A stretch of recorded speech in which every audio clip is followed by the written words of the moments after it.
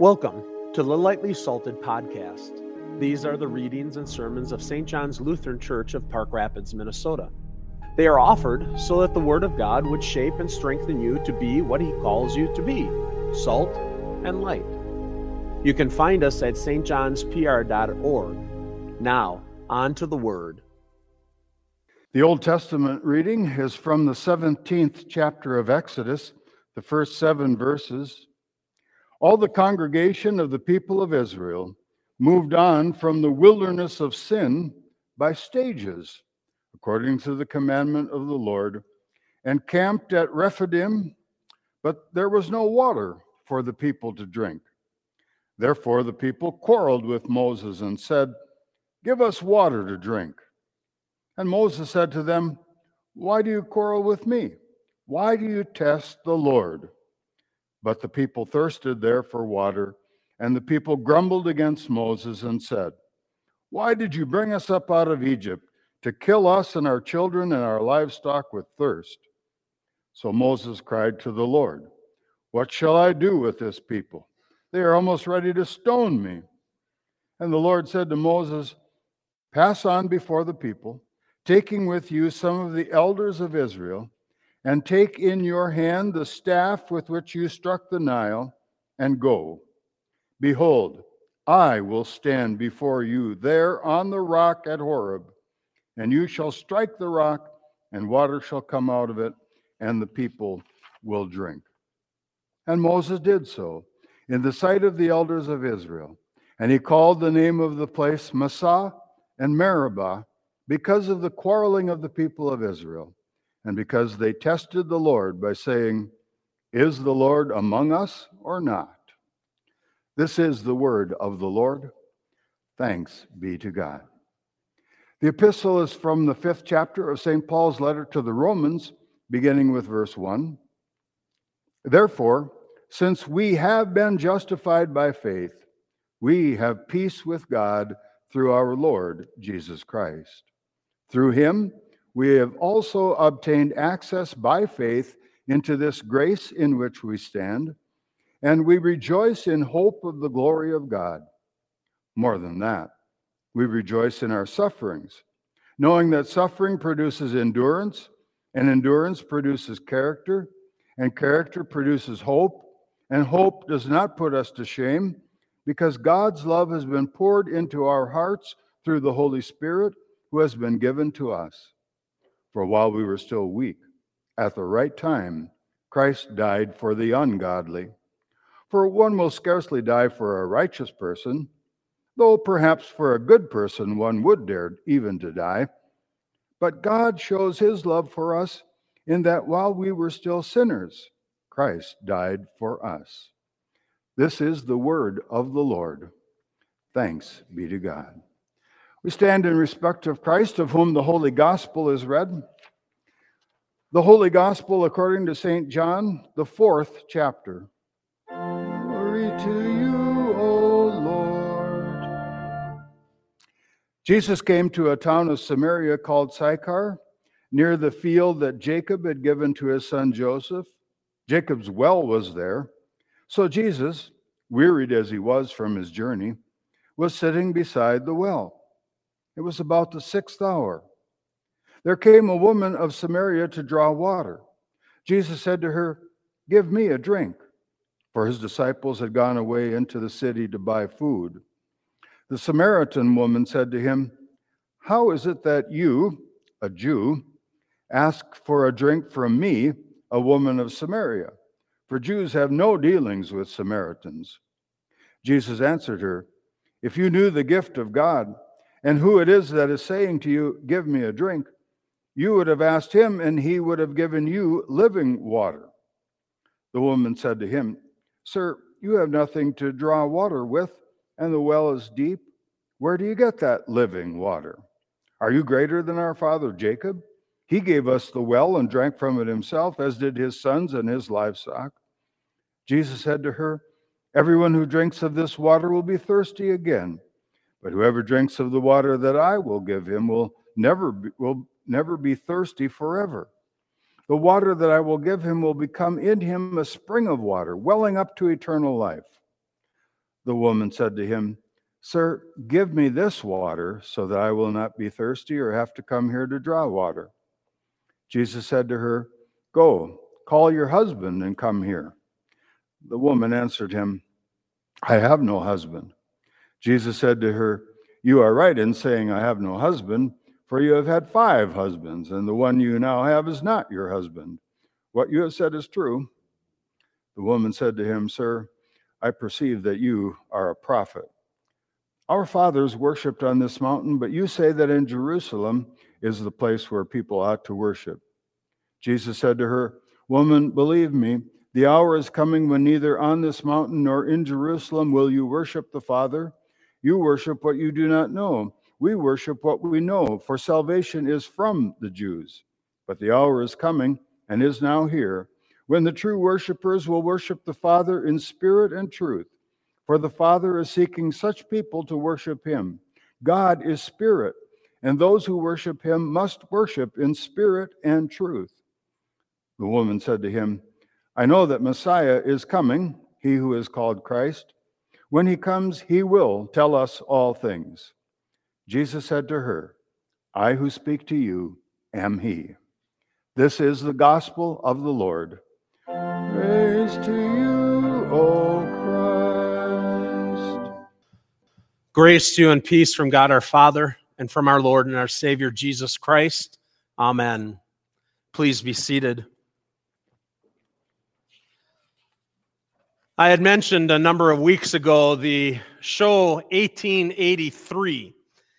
And we talked about it in Bible class that day, and I thought I had it out of my system. But I don't quite have it out of my system. One of the things that I really appreciated in the show was they did voiceovers. And as you listen to the voiceovers, you come to understand that they are foreshadowing what's coming up in the story. My favorite voiceover was this one. "I think cities have weakened us as a species. Mistakes have no consequences there. Step into the road without looking, and the carriage merely stops or swerves. The only consequence, an angry driver. But here, the vast wilderness. But here there can be no mistakes, because here doesn't care. The river doesn't care if you can swim. The snake doesn't care how much you love your children, and the wolf has no interest in your dreams. If you fail to beat the current, you will drown. If you get too close, you will be bitten. If you are too weak, you will be eaten."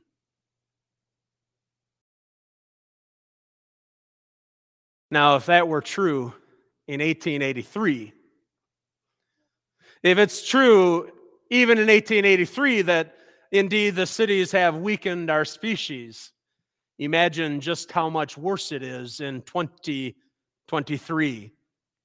Case in point, a couple of weekends ago, the internet went out on us. And this was not a simple unplug, replug, reboot. Oh no. It was obvious that our internet was going to be out at least for the weekend. And it was a holiday weekend. Oh, you could hear the moaning starting. "Oh, Lord, how long, oh, Lord?" That was just me. Wilderness is a brutal place. Nature is not on your side. In fact, it just doesn't care about your well-being. And that's what the children of Israel learned in the wilderness as well.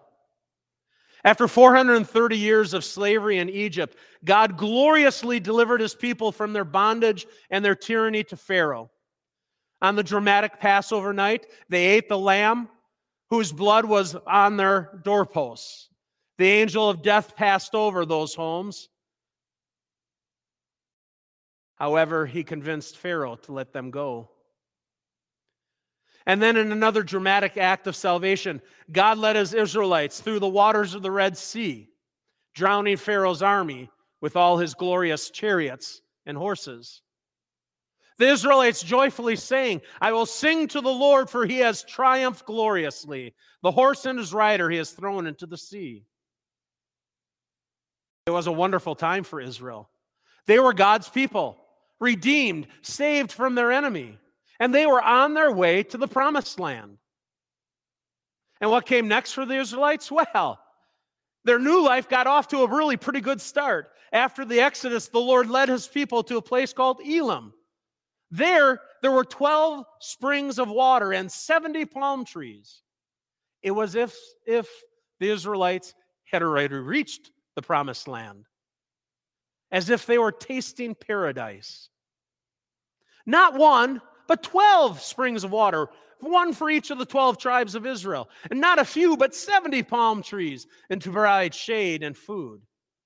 The numbers themselves pointed toward the paradise of heaven. The scene points forward to the city of heaven, through whom the river of life, through which the river of life runs. It points to the tree of life that grows on either side of the river, with its 12 kinds of fruits, yielding their fruit in each month. Yes, Elim was a foretaste of the feast to come, a bit of paradise. But just as it goes in our lives, good times are followed by bad, and happy times are followed by hardship. The Israelites were to move on from there. After all, they were first going to be stopping at the mountain of God, where Moses had worshiped and encountered God. The first crisis was in the form of hunger. After Elim, as they headed out into the wilderness, after a month or so, things had turned sour. They had no food, and they were hungry, really hungry. Now, for a lot of us, hunger isn't much of a problem. In fact, many of us could use more exercise and less food. But the Israelites were hungry enough that they were longing for the food of Egypt. They were longing for the food of the land of slavery. God was with them. God delivered them. He began to give to them a daily bread that would be with them throughout their time in the wilderness and even into the promised land until the first round of crops were harvested. He gave them manna each and every day. And now, still in the desert, we come to crisis number 2. Moving along through the desert according to the command of God, they set up camp at a place called Rephidim. The problem was, there was no water. Now that is a big problem. In fact, that's a bigger problem than no food. That's why some warn us that we should always keep bottled water handy, just in case of emergency, because you can go far less time without water than you can without food. And if ever you have been thirsty, really thirsty, you know how bad it can be. Your mouth dries out, your energy wanes, and eventually there's nothing else you can think about besides quenching your thirst.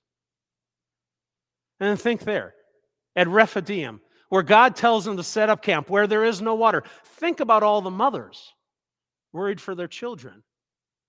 This was a big deal. This was a life-threatening deal. Sometimes we think about Israelites as grumblers, as ungrateful ones. And maybe that's true. But there at Rephidim, facing no water, they probably had a good reason to wonder, what is God up to? Why would he deliver us out of Egypt if only we're going to die either from hunger or from thirst? Why has he led us out of the land of death only to let us die in the wilderness? And indeed, that feeling is not uncommon, not even for us as Christians. If my Lord has done so much to deliver me from sin, from death, from the power of the devil, why has he let me down? Why is he letting me suffer so? Why is the Lord of bounty not providing? Why, if he is the source of goodness, Does he not let more of that goodness come my way? And then there are plenty of folks, such as Joel Osteen, who just absolutely promise a better life, that saying that Christ wants your life to be full and abundant with earthly blessings. But that doesn't always seem to be the way God deals with his people, with his children. Now, it's interesting to see what happens next. The people, they're thirsty with a kind of thirst that most of us will never know. They go to Moses. Why did you bring us out here out of Egypt to kill us and our children and our livestock with thirst? And Moses cried out, what shall I do with this people? They are almost ready to stone me. They were upset about the food. They complained about the food. But when they come to Moses about the water, they are threatening to kill him. Then the Lord told Moses to take some of the elders with him, march before the people. And the Lord added, behold, I will stand before you there at the rock at Horeb, and you will strike the rock, and water shall come out of it, and the people will drink. And sure enough, in the sight of the elders, Moses struck the rock, and water came out of the rock, and the people drank. They had wondered, is the Lord among us or not? And the water flowing from the rock is the answer, yes.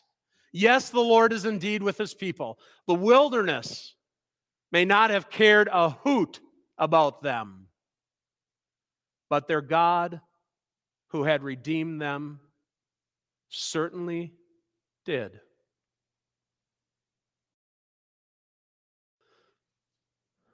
What can we learn from all of this? Should we be hard on the Israelites for their complaining? I suppose we could, but that really isn't the point, is it?